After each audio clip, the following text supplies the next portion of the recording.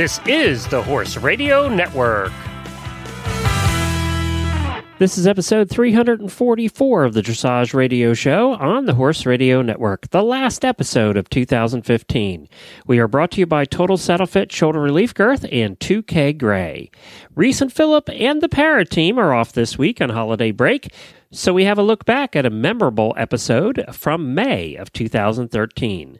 Right before the 2013 Kentucky Derby, as a matter of fact, First Lady of Kentucky and dressage rider Jane Beshear joined the group, plus coach and trainer Conrad Schumacher on picking up the canter and making a rider. Happy New Year, everyone. We'll see you in the brand new 2016.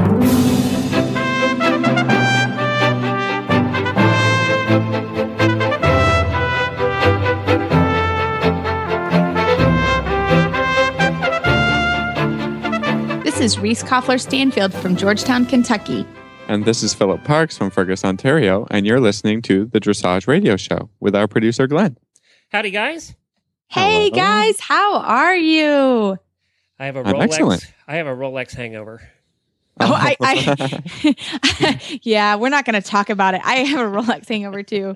No joke. And we had a wonderful clinic here with Conrad Schumacher.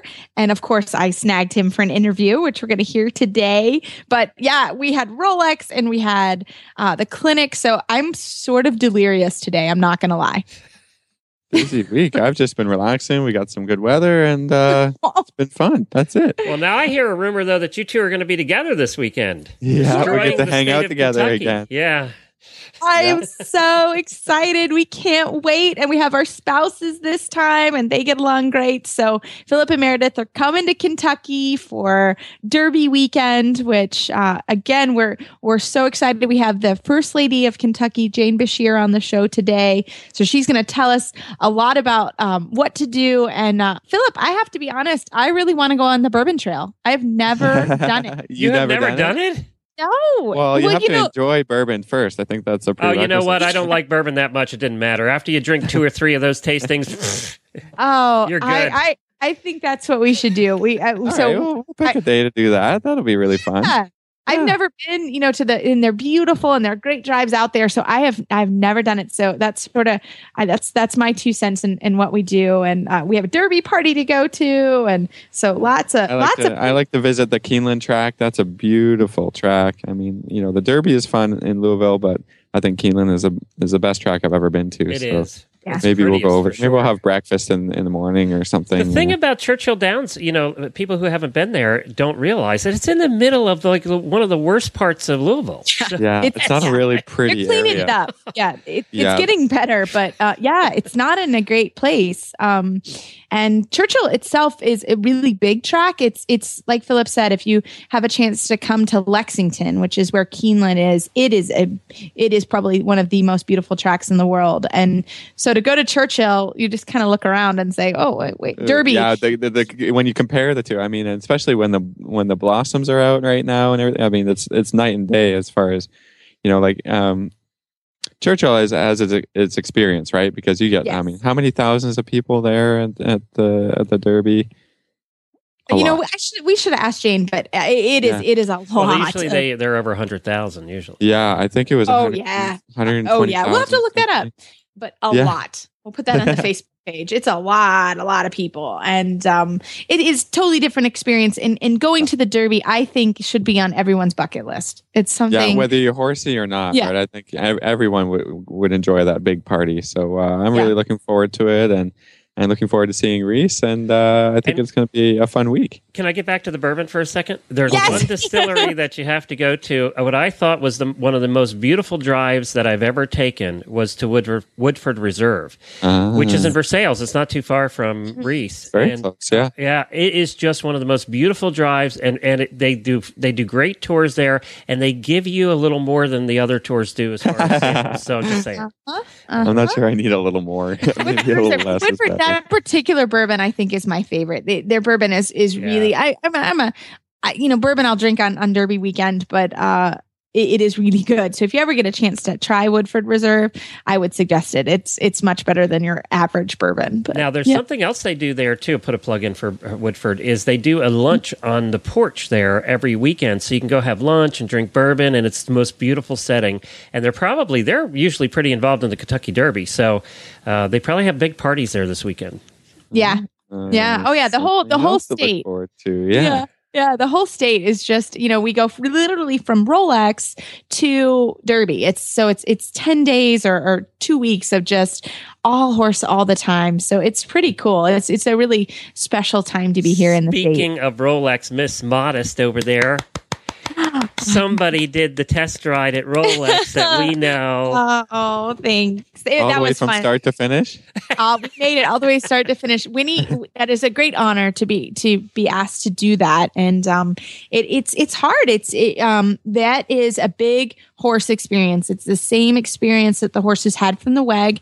They have to leave the stabling. They have to walk. There's a horse path, but it's through kind of the cross country field, up and around the stadium where they're getting ready, and they're, camera trucks and all kinds of stuff. And they have to come down the hill and go into the stadium. And Winnie was a rock star. That's by far the biggest venue that she has ever seen by miles. And she was perfect. She really was a good girl. So it was pretty cool. There was a little mistake in the test, but the eventing tests are very different than the dressage tests. Eventing dressage tests, their questions are very different than the questions that we ask, dressage horses to do. So that was interesting. And Winnie had been showing. So Miss Winnie was great, though. She really showed me that she could do sort of the big ring experience. So that was pretty cool. So I was on cloud 9 for sure after that. Great. Yeah, it was fun. And then we went into a great show coming up with the First Lady and Mr. Schumacher. I know. I was nervous for the show, guys. I'm not going to lie. Two very guests, special people, huge guests that are part of my life, and they were wonderful to come on. The First Lady of Kentucky, Jane Beshear, but she also works as hard as all of us do in her riding. And she's going to talk to us a little bit about Kentucky, and then she's going to talk to us also about just her riding in general. She is a dressage rider, for everybody that didn't know that, and she works very hard on it. And then I also got Conrad Schumacher. He was here doing a clinic. And then I sat him down in a chair with a glass of wine and said, we're going to do an interview for 15 minutes. So Philip wasn't able to be there, and Glenn was with me. But I was nervous for both these interviews, guys. But I think they turned out well. So I hope everyone enjoys. Well, Reese, we almost missed the news. We forgot to talk about the World Cup that just happened. A new champion was crowned, Helen Lange-Hannenberg. That's a long last name. But she rode Damon Hill to victory, while two-time champion Adelinde Cornelissen and Parseval were runner-up, and Edward Gall and Glock's Undercover were third. So really exciting dressage week, maybe not in North America, but for Europe. And our two Canadians did really well and showed their stuff over the weekend. So that was really exciting.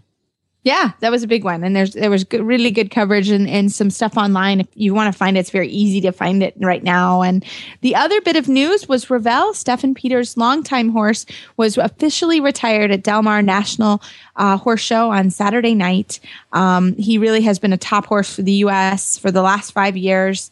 They were second American combination to win the World Cup title and the only one to capture the CDIO at the world's most prestigious event, the World Equestrian Festival at Aachen. And he will now live at his owner, Akiko's farm in Northern California. So we wish them well and on his retirement for sure.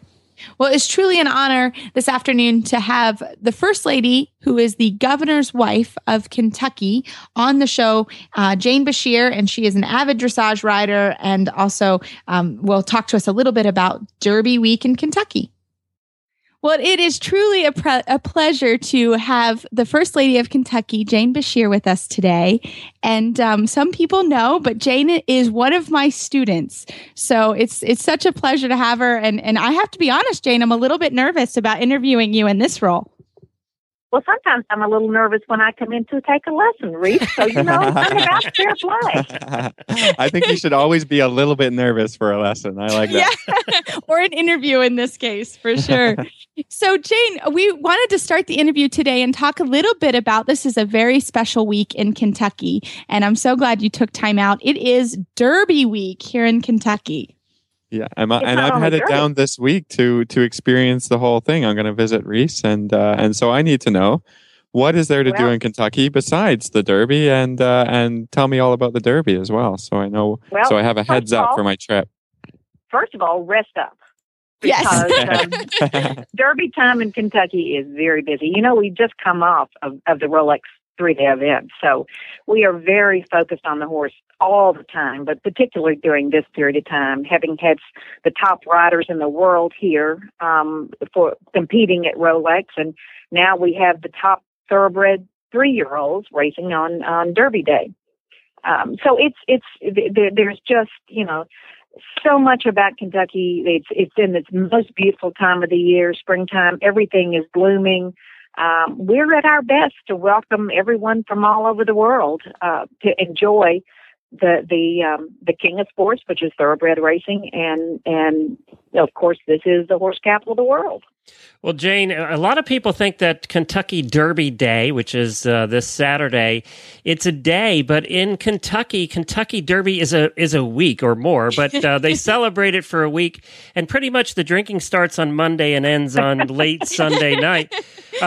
Do they keep you busy all week? I'm shocked we even have you on the phone. Well, we started early this morning. With the governor drinking? and I worked.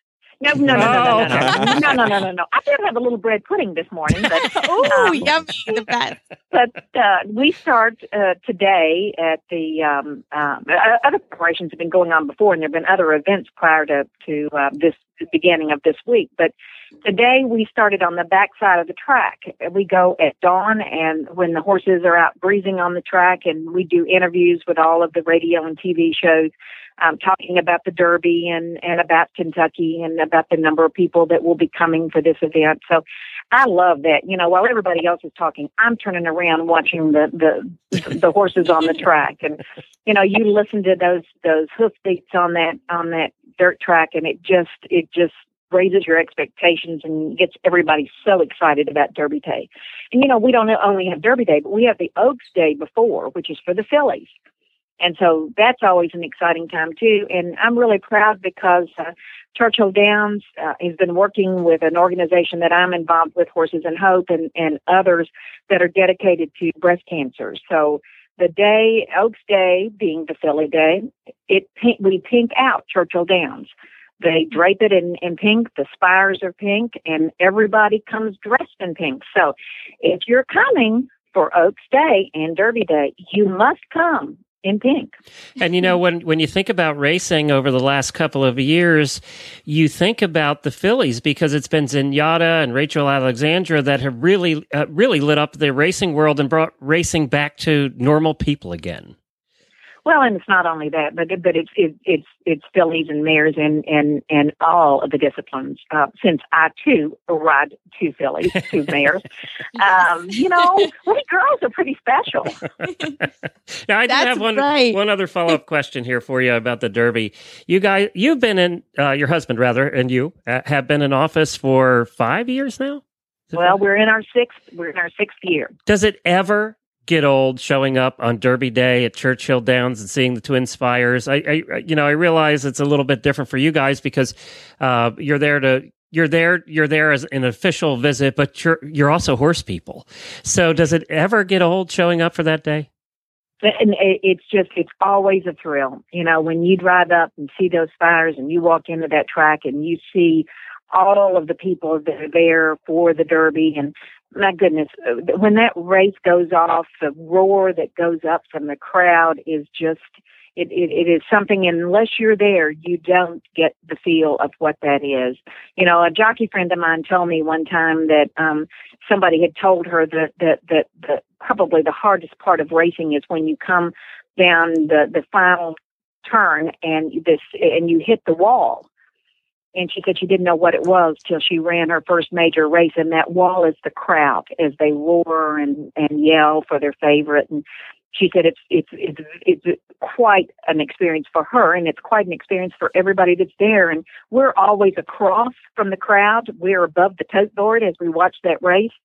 And it's a phenomenal sound, and then the beauty of the horses as they go past. And of course, my husband will tell you that the reason he ran for governor was so he could present the trophy.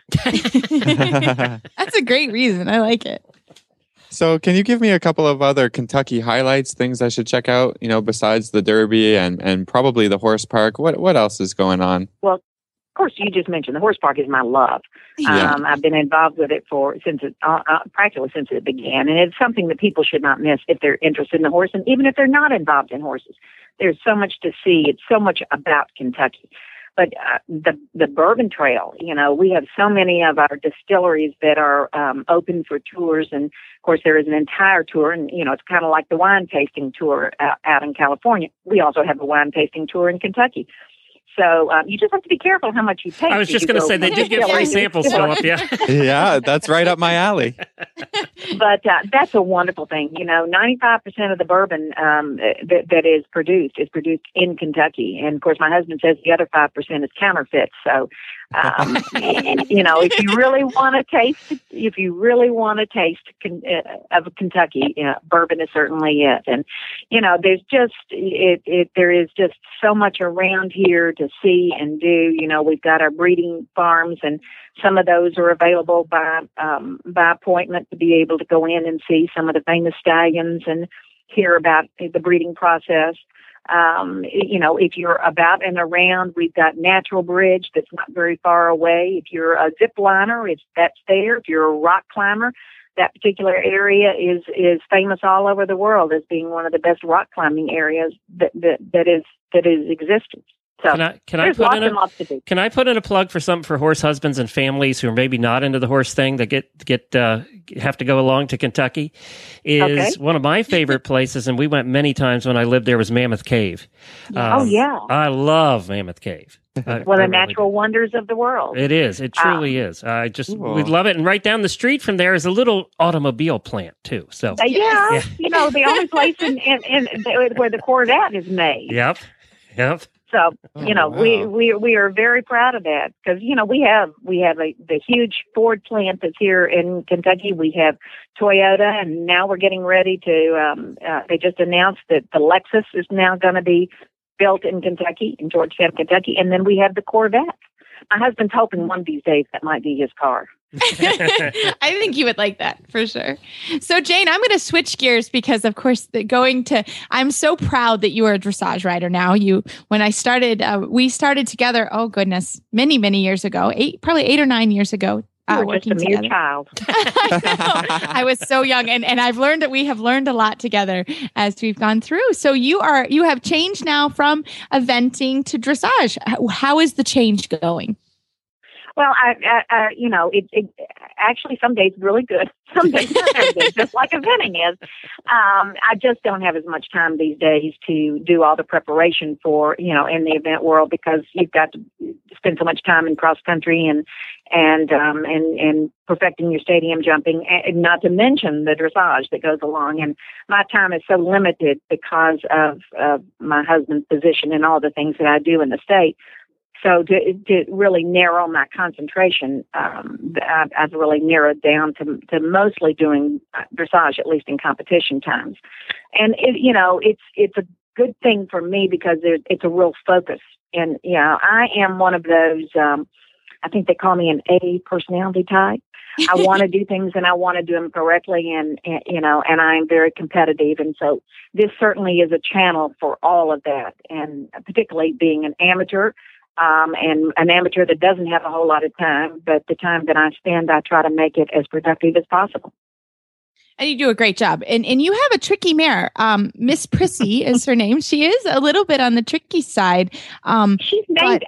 She is aptly named.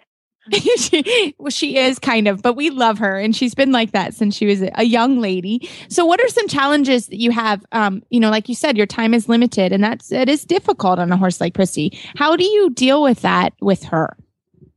Well, I think it's any time that you're dealing with an animal, there has to be an understanding. And sometimes when days or times are not going so well for me, it communicates to the horse. And she is certainly a very sensitive horse. So if I'm a little bit tense, which I tend to be, she becomes tense. And she is one of those that is extremely unpredictable. She can put in a brilliant test or a brilliant lesson. And then the next time she shows up, there is a gremlin in every corner, and there is no focus whatsoever. So she's always a challenge, but that's the way I like. My husband and my son, who is an equine veterinarian, are constantly trying to convince me to go to the gelding, a nice, quiet gelding. But then that's not the challenge that I need. So, the part of it is trying to get the best out of her. And that takes a lot of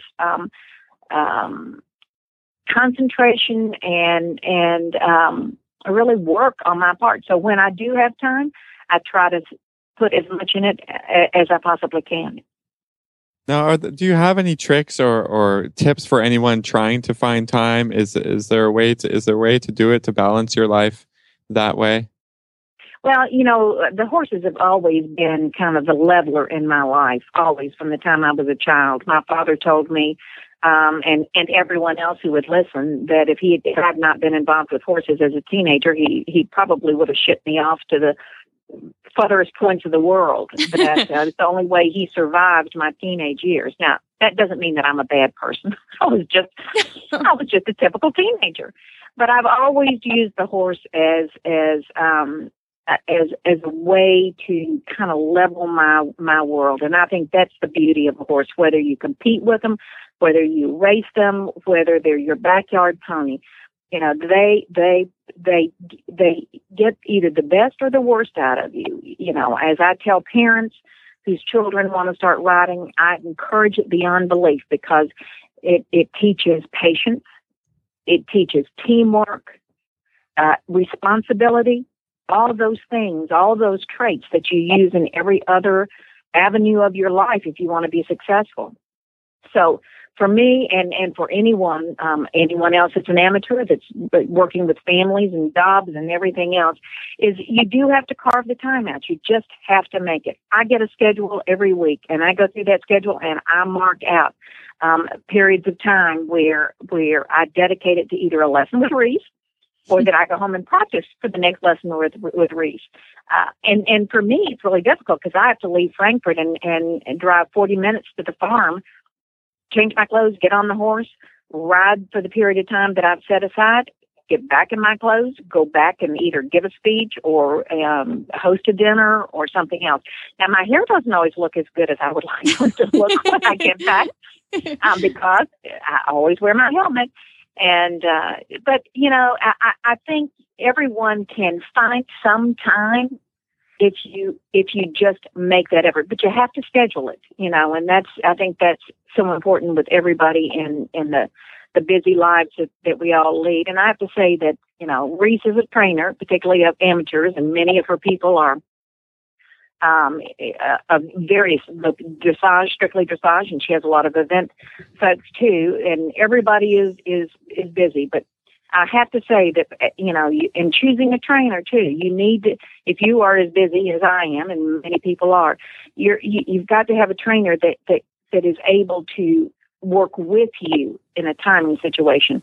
I can't say to Reese, I need a lesson every Monday at 2:00 because I don't know where I'm going to be. So, it's not very easy for her. She's so cooperative with me when I will call her and say, I've got time on Monday. I've got about a 3-hour window. Is there time in there that you can work me in? And that's, that's a lot of the issue that is out there for many people, not just me.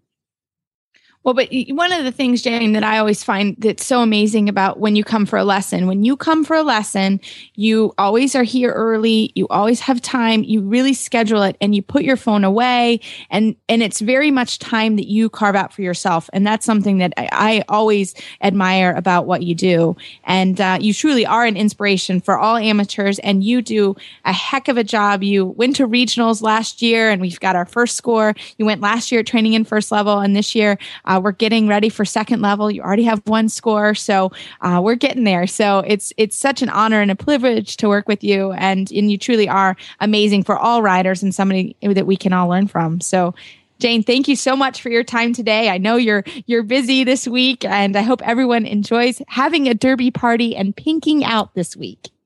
Absolutely. Thank you, Reese, and thank all of you.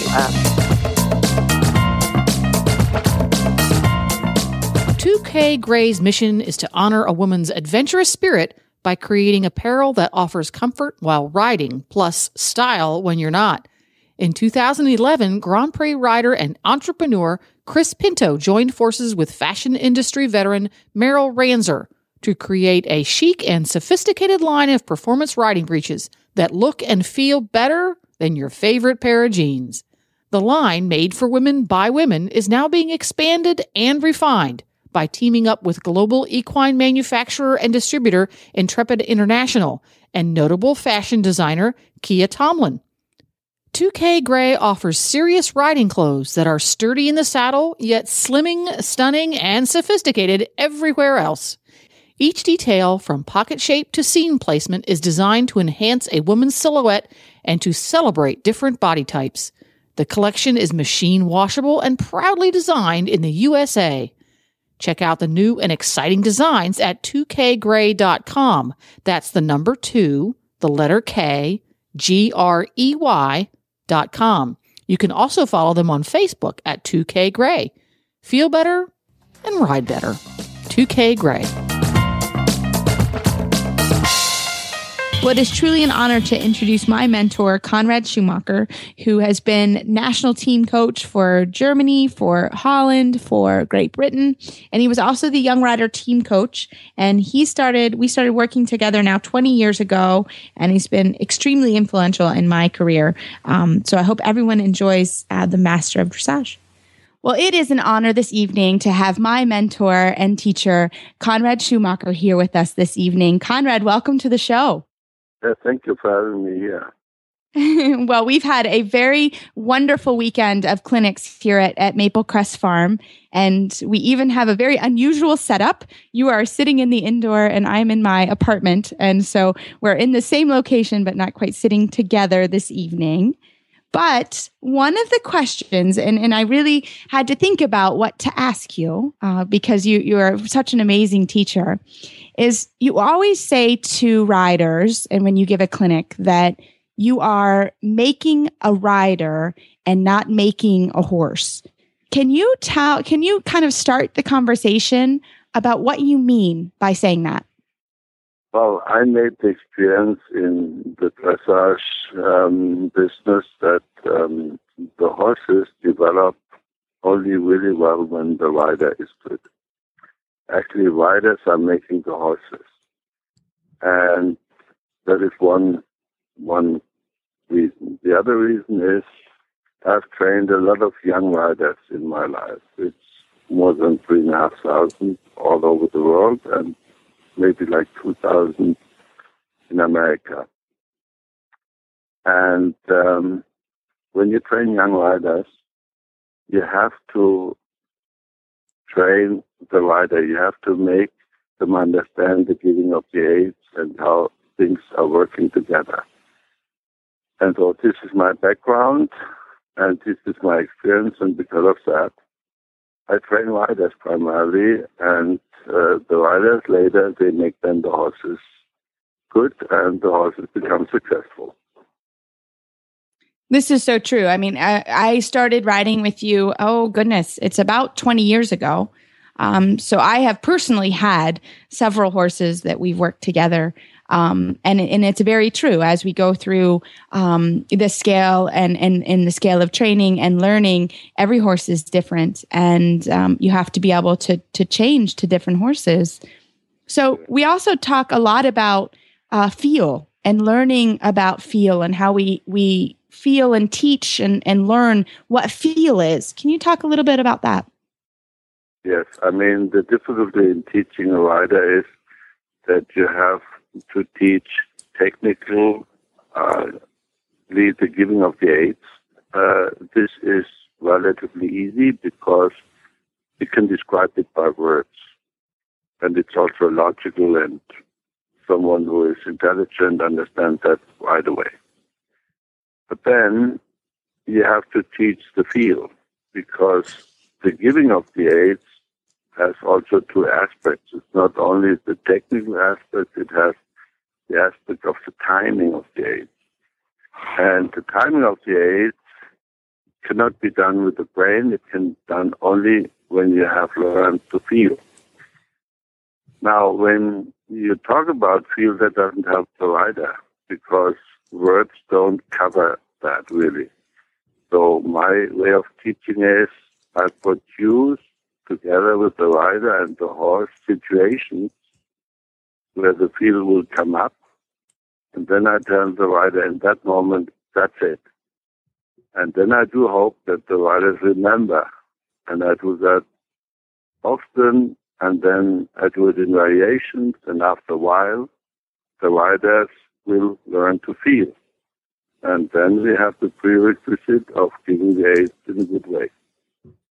So tell us, when you start talking about the technical aspect, and let's talk a little bit, let's say, about picking up the canter, because we saw that a lot, or I saw that a lot today as we went through. We had young horses to Grand Prix horses, and we had the young ones who had to learn to pick up the canter by going through the neck. And when you start talking about giving the aids in that moment, can you talk a little bit about that?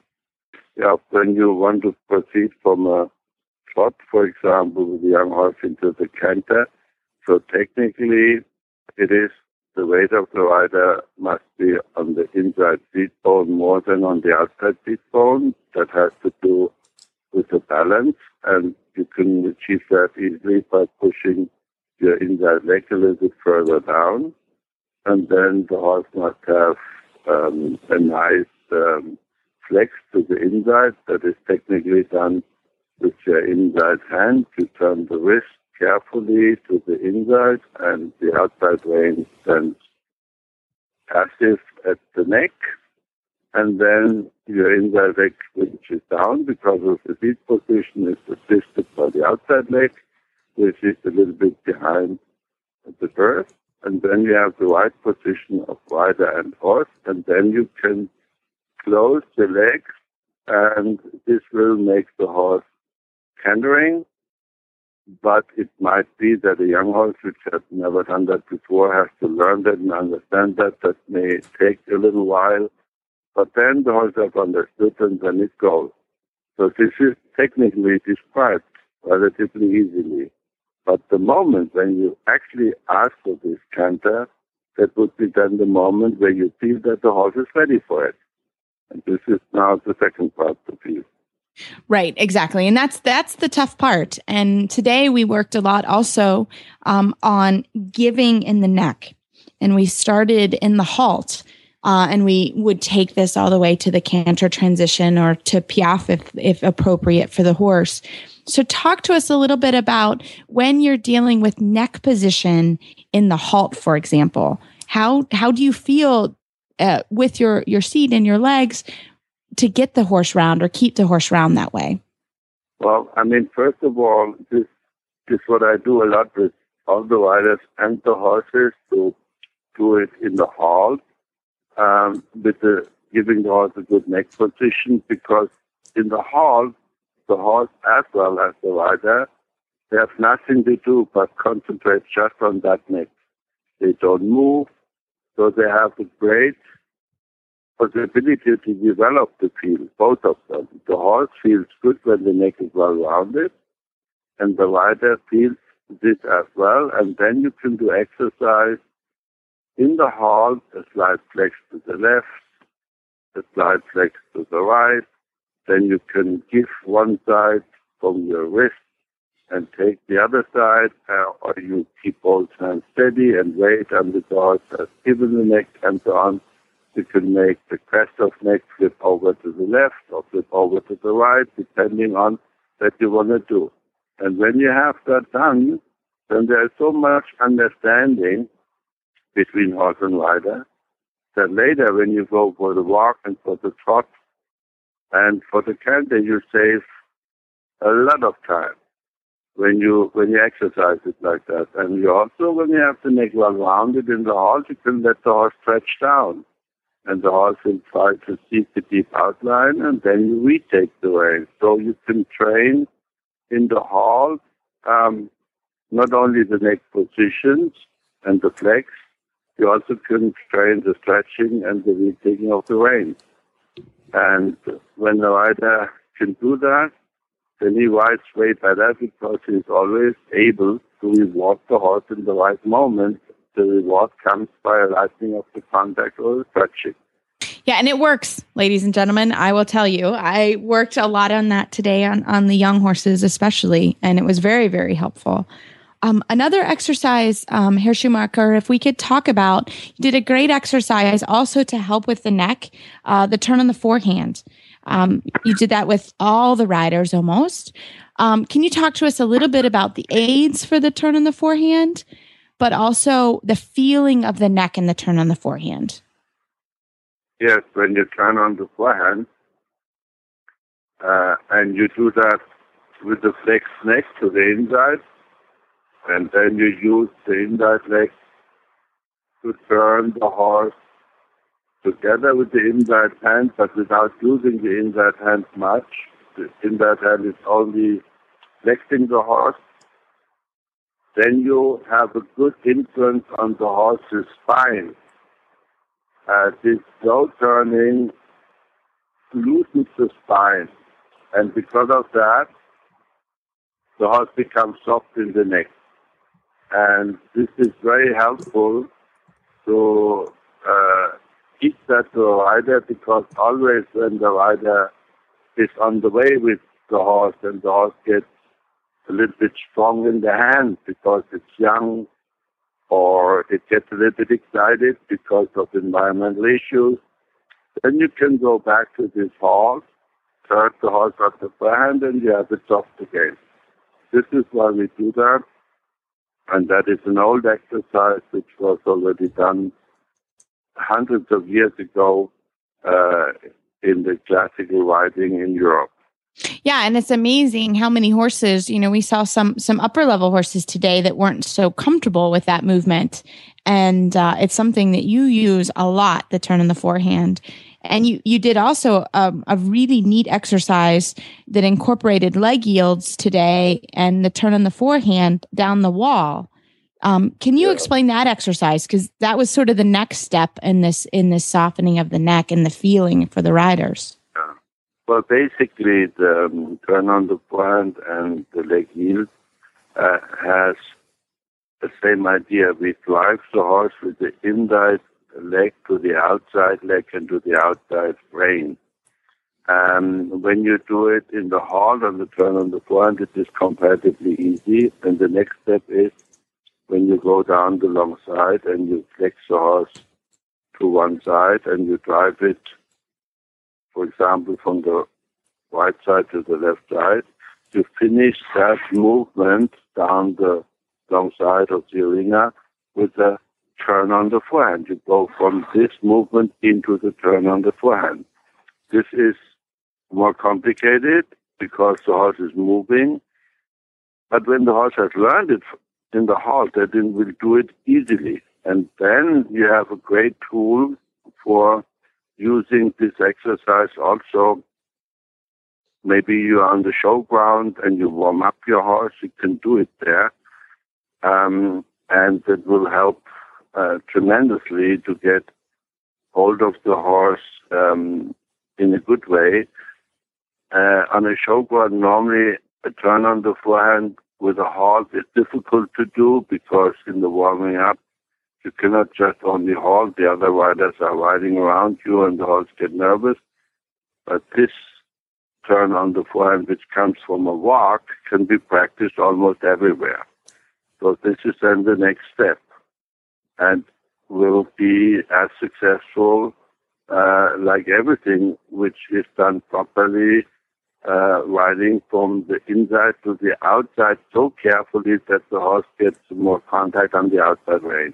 Can you just explain to us what you mean by riding from the inside to the outside for our listeners? What do you mean by that? Well, I mean, of course, not that is so real visible in a way that the horse is pushed to the inside leg hard to the outside. It is more a very skillful, soft riding with the inside leg a little bit to the outside, but the outside leg is in a guarding position. It is then a little bit behind the girth and holds the horse there without pressure. And this little bit of driving from inside to outside makes the horse round and soft on this inside. And that is particularly important for all the classical movements. You have to have the horses soft on the inside that you can ride half pulse or canter pirouettes or whatever it is. And that is practiced already with these simple movements on the lower level. The horses get the understanding for that. But again, it is almost not visible. It is done very, very carefully. Yeah, and it's truly amazing to watch you do it, because when you do it, and I certainly try to teach all my students, but when I watch you do it, it's amazing to see how the horses become much more rideable and much more obedient through this work and much more relaxed, because they understand the concept that you're looking for, and it's truly amazing to see them transform. One of the last. Sorry, but it's also No, go, please. Fun. Yeah, in the moment we have a lot of rain here, and I almost cannot hear you. It is really, the rain is very, very strong. I know, I can hear it. Glenn can hear it too. We're good though. Don't worry, we're fine. I can hear you. Okay, but let me say something in addition. When you do this careful riding from inside to outside, as I described it, that has one very important effect in the horses. You become a close contact with your body to the horse's body, and this makes horses particularly happy. Horses enjoy very much this contact of a soft leg and a soft hand, and that makes them relax very well and listening to the rider. A happy horse is always listening to the rider. And that is another reason why I like to do that with this riding from inside to outside, to enhance the contact what we need to have the horses really happy. Yeah, and you're just the master at making horses happy, and riders. All the smiles today were pretty cool to watch. And for our last question here, Schumacher, we talk a lot about education and educating riders and horses. And can you talk a little bit about the importance of education, and also some ways that you feel like Americans can get education? Well, education is extremely important for classical riding. The riders have not only to learn that what we were talking about, the technical part and the field part. It is also, of course, the mental fitness has to be educated. Riders have to have patience. They have to be eager to do it. They have to be determined, but on the other side, they always have to be humble and understand that the mistakes which come about are never done by the horse on purpose. A horse will never do a mistake on purpose. It cannot do it because the horse is not logical oriented. It reacts on aids and it reacts on its instincts. So when the rider is not educated in that way, they will not be fair to the horse. They won't do justice to the horse. And that is why this education is extremely important. And in Germany, we educate our riders at least 3 to 5 years in order to have later good riders who understand the sport, who understand themselves, and who understand also the instincts of the horses. And when we do not do that, then we will never get really good riders. And good riders are essential for making a good team. And in America, I know that there are many attempts to school the riders well. But I think personally that a lot of things could be done in addition to that what is done already. And I do hope that that will come about now in future in America more. America must just understand that the dressage riding is different from jumping or eventing.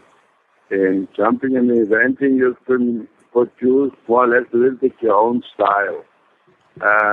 In the dressage, you also have to ride on your own, but the knowledge and the way of producing the horses has to be done within a system. And the system is hard to understand when you don't have the education. Right. It is. And, education is available. And, for example, you travel through the country and it's very affordable to come and audit your clinics. And it's really a wonderful day of education. So, Herr Schumacher, I need to feed you dinner. You've been working all day, and I appreciate your time to talk with us on the Dressage Radio Show. And I hope you'll come back another time. Okay. Thank you very much, please. This tip brought to you by Total Saddle Fit, the shoulder relief girth that Reese and Philip both love. And here's why. The saddle fit solution you have been waiting for is finally here. TotalSaddleFit.com is proud to introduce the shoulder relief girth. This strategically shaped girth actually moves the girth line of your saddle back over 1 inch, thereby freeing your horse's shoulders from the saddle. Traditional girths pull saddles up against a horse's shoulders and often over the top of the shoulders. The shoulder relief girth's recessed ends allow for the billets to buckle into the girth farther back to give your horse unparalleled freedom of motion. We are so certain that your saddle will fit better and your horse will be more comfortable that for a limited time we are offering a 30-day, 110% money-back guarantee. If you are not totally satisfied with your shoulder relief girth, send it back for a full refund plus 10% of the purchase price. Don't wait. Order now for the best saddle fit solution available. At TotalSaddleFit.com. Visit TotalSaddleFit.com. Well, what a great show and some exciting guests this week. Last week, we got a question from Claire Assen about exercises to do with collection. So we're looking forward to getting a guest on to help us answer this question. And hopefully sooner rather than later, we can do that for you. Exactly. And we love listener shout outs. So keep them coming, everybody. And I hope that everyone has a derby party this week. Philip and we'll put up some pictures of our weekend hanging out in Kentucky. But I hope everyone has a hat and a cute dress and make some mint juleps, which are delicious. I'm gonna take photos of all my losing tickets and me ripping them up how I do every year. You're never a winner. I have a word for you to think. Orb. O-R-B. Orb. Orb. Orb. Think orb. Think orb. I don't get it. He's one of the top racehorses going to be in the race this weekend. Oh. And he's the one we're picking. Orb. Orb. Yeah. Well, you can see how up on the race I am. I have to be honest. I really like the coverage that comes on NBC right before and all the feel-good stories. So I'm like, oh, I love that story. And I pick them. Yeah, Jennifer starts those about noon, Yeah, I know. It's just part of it. I love to sit down with a beverage and watch that. I just love, and I'm crying. Travis is always like, "What is your problem?" Oh, did you hear the story of that horse? So, Orb. Okay, Glenn, if we go to the track, we will put a bet for you down on Orb. You got one. And I wanted to say that we're doing a lot of coverage on Horses in the Morning this week on the Kentucky Derby. That prediction of Orb came from the top handicapper in the country, was on the show with us on Monday. He won the World Handicapping Championship, $1 million, and we asked him who his pick was, and he said he had his eye on Orb, which probably means that he's not going to bet on Orb because he wants all of us to, and he's really going to be picking some other horses, probably. Yeah, that's tricky then. Okay. Yeah, but we are doing a lot of coverage. Friday especially, we'll be having our guests on to talk about the Kentucky Derby and the horses that are running. Great. Well, I can't wait to tune in for sure. Maybe I'll get my information there and then place my bet. There you go. Exactly. You'll be better informed than I will be. Well, everybody, I hope you have a great weekend, and I hope you have a great Derby party. And you can find our show notes and links to today's guests on our website, dressageradio.com. You can like us on Facebook. Just search for Dressage Radio Show. Follow us on Twitter at Horse Radio. My website is maplecrestfarmky.com, and my email is reese@horseradionetwork.com. You can find me at philipparksequestrian.com, and my email is philip@horseradionetwork.com. I'd like to thank our sponsors, Thin Line Global Products, and don't forget to check out all the other great shows on the Horse Radio Network at horseradionetwork.com. Keep your heels down and your shoulders back, and we'll talk to you next week.